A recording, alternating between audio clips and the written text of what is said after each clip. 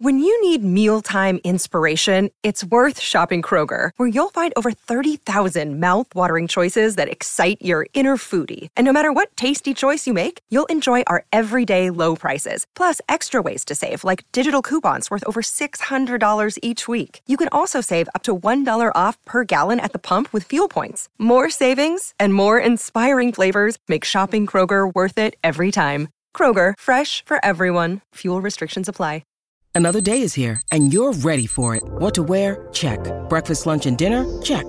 Planning for what's next and how to save for it? That's where Bank of America can help. For your financial to-dos, Bank of America has experts ready to help get you closer to your goals. Get started at one of our local financial centers or 24/7 in our mobile banking app. Find a location near you at bankofamerica.com/talktous. What would you like the power to do? Mobile banking requires downloading the app and is only available for select devices. Message and data rates may apply. Bank of America N.A., member FDIC.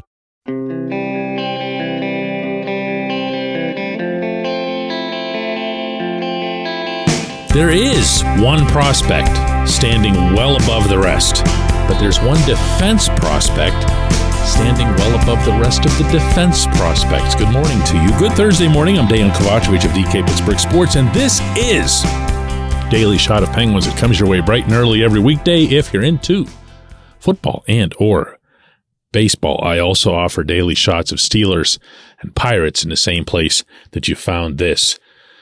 Just as I'd mentioned on yesterday's episode that Brayden Yager was way above the pack, the entire pack, at the Penguins annual development camp scrimmage that I covered Monday in Cranberry, the same applies within context to Owen Pickering, who was, of course, last year's first rounder in the NHL draft. He's not going to come with the same flash and dash and everything else that I'd mentioned about Yager yesterday, but then that was never sought from him. He's 6'4". He's now 200 pounds, way up from the 181 at which he weighed in for training camp last summer.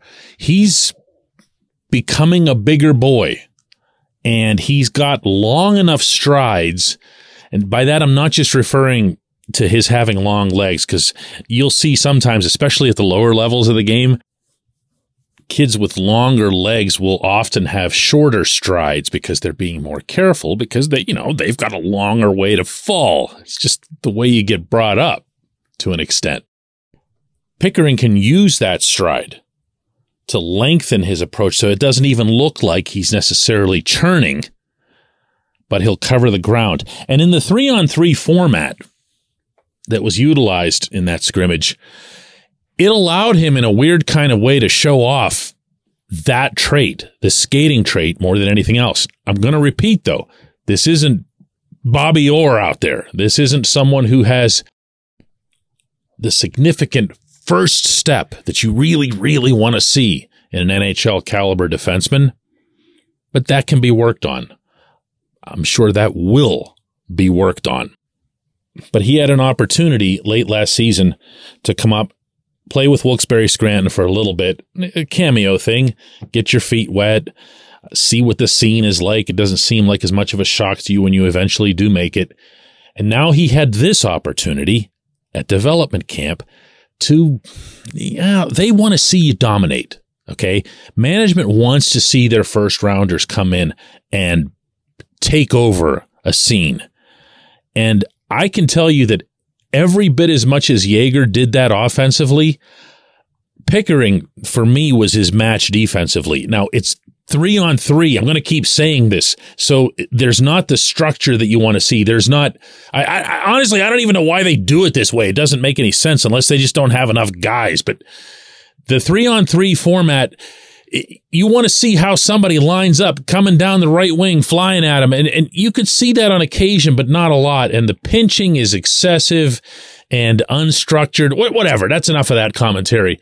But he was able to hold his own just by covering a ton of ground and using his imagination. And by the way, looking pretty comfortable, presenting a good target whenever he'd come up on offense. I had a couple of questions for him afterward in a good one-on-one talk that we had. First about what's next for him in terms of his expectations. And then from there, what are management's expectations of him? What's being relayed to him that they want to see like right away? Owen Pickering, what's next?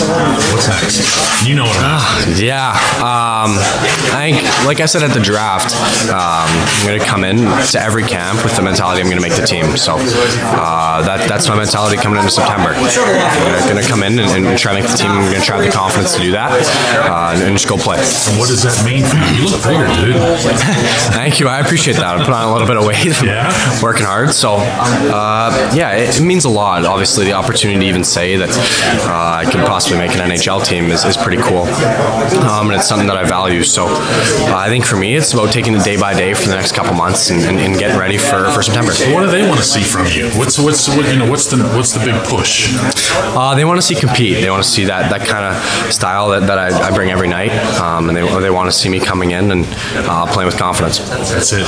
When you say compete, I think of snarl. What's that actually mean? Yeah, I just think it's competing every day. That's a big Penguins value, and that's something that they said to me after the draft to me that they liked about my game. So when I'm going to come in, I'm going to have confidence. I'm going to try to make the team. Really well spoken, isn't he? Do you remember at the draft in Montreal last summer that I shared that with you with the same semi-surprised tone? Look, I don't want to label hockey players across the board because they do come from all different backgrounds and they different nationalities, different cultures, different languages. But you're not going to get a whole lot of Canadian farm boys who sound like that. All right? The Pickering family lives on a farm 10 kilometers south of Winnipeg. And that what you hear is the sound of a young man with a pretty solid upbringing, right? Sometimes you can just hear people and know that sort of thing. And he impresses me in that regard. He impresses me with his general poise. I'm not just talking about on the ice right now, but later on, after a little interview that you just heard there, Yager was doing a TV interview, the local station, and Pickering went over just to stand right behind the cameraman and kind of tease Yager a little bit and get him to maybe crack up a little bit or something while on camera. It's the kind of thing that you'd see 18 and 19-year-olds do.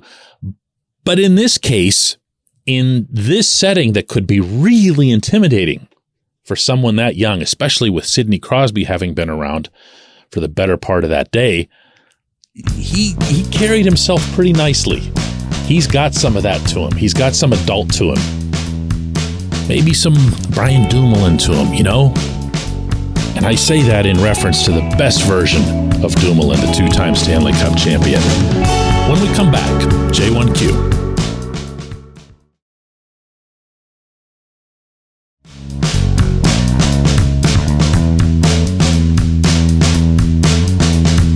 Today's J1Q comes from Jeffrey, who asks DK, for me, the gold standard of wrist shots is Peter Nedved.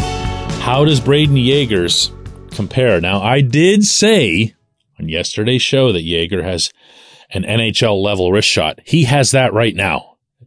That doesn't mean he can't refine it. Doesn't mean he can't find other ways to pinpoint it, other body positions from which to release it. But right now, as he's coming down the side, he'll plant himself on a flamingo leg, Phil Kessel style, and let it go. Unlike Phil, who would shoot almost always low, he'll put it upstairs, and he'll put it upstairs with conviction. One thing about development camp is that the goaltending that was there was not bad. These were legit prospects. They weren't space fillers there. And he was able to, he made scoring on them look kind of easy. He did it once from the right side, the way I just described. He did another time coming down the left side, kind of setting himself up in a tripod formation from the left circle and just letting it fly to the far side. He also had other finishes from in tight, but you're asking about the wrist shot. We know the gold standard for someone who specialized in a wrist shot whose main thing was a wrist shot, particularly a longer range wrister, I'll go with Nedved. Nedved was capable of putting up 40 goals a year, with 35 of them being on wristers and 20 of those being on longer range wristers. It's really, really impressive what he was able to do. But, when you start talking about being able to finish with a wrist shot, you shouldn't hold it against the guys who didn't necessarily have that as their A option. And you know where I'm going here, right?